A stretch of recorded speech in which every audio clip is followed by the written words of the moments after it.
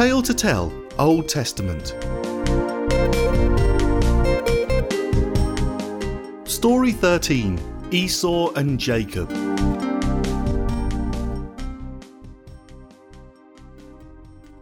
"20 years. 20 years Isaac and Rebekah had been married, and still no children. Somehow it seemed that the Lord wasn't in any hurry to keep his promise, that they would have countless descendants. However, Isaac knew God had promised that they would have children, and he also knew that God would keep his promise, eventually. But it seemed that the Lord was waiting until they were desperate before he finally answered their prayer. And one day, as Isaac pleaded with the Lord for his wife to be able to have children, the Lord answered Isaac's prayer, and Rebekah became pregnant. But right from the outset, Rebekah knew that there was something different about her pregnancy.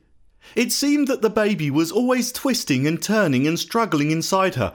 In fact, it got so bad that Rebekah went to ask the Lord what was going on. "Lord, why is this happening to me?"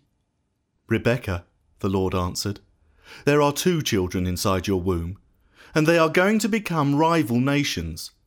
One of those nations will be stronger than the other one, and the descendants of the older son will serve the descendants of the younger son." So there was more than one child inside her, and already the Lord knew all about them and what would become of them. At the right time, the twins were born, and when they arrived, 2 very different children were born. The first one out was very red and covered in hair. They called him Esau, which means hairy.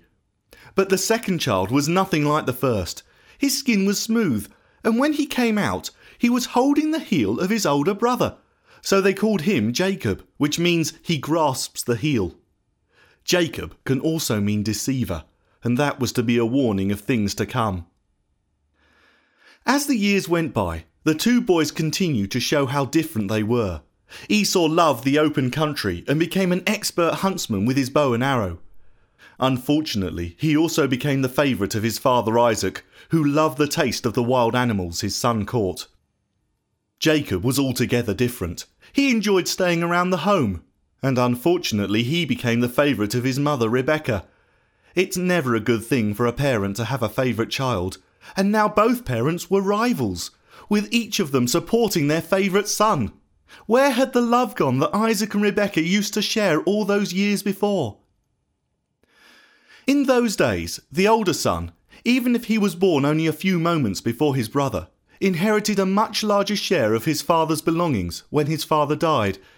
Not only that, he also became the head of the family, the one who would make all the important decisions for the whole family.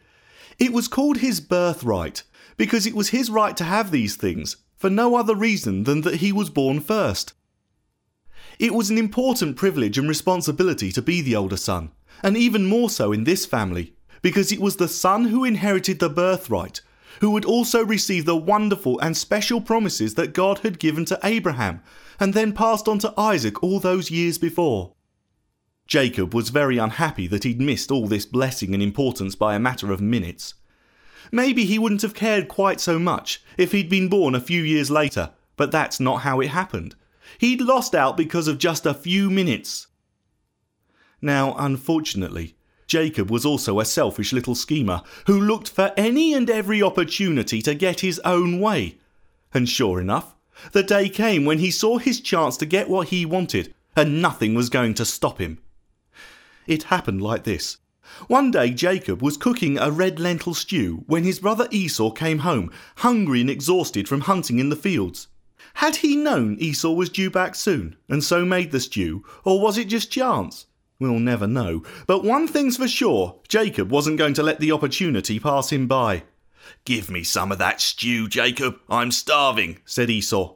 "It'll cost you," Jacob replied. "I'll happily give you some, as long as you agree to sell me your birthright for it." You'd have thought Esau would tell his brother to stop being so stupid. But instead Esau replied, "Look, I'm starving to death here. What good's a birthright to me if I'm dead?" But if he'd thought Jacob was joking, he was soon put right. Because when Jacob had served up a bowl full of stew, he held it just out of Esau's reach. "Now swear to me that the birthright's mine. You're not having anything until you do." All right, said Esau.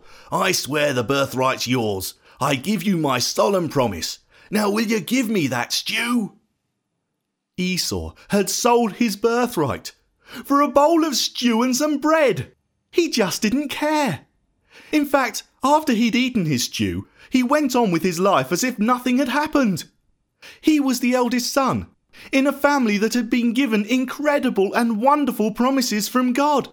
And just like that, he'd ignored the promises as if they were worthless and given away his right to become head of the family. He simply didn't care. But even though he got the birthright, Jacob hadn't finished his deceiving yet.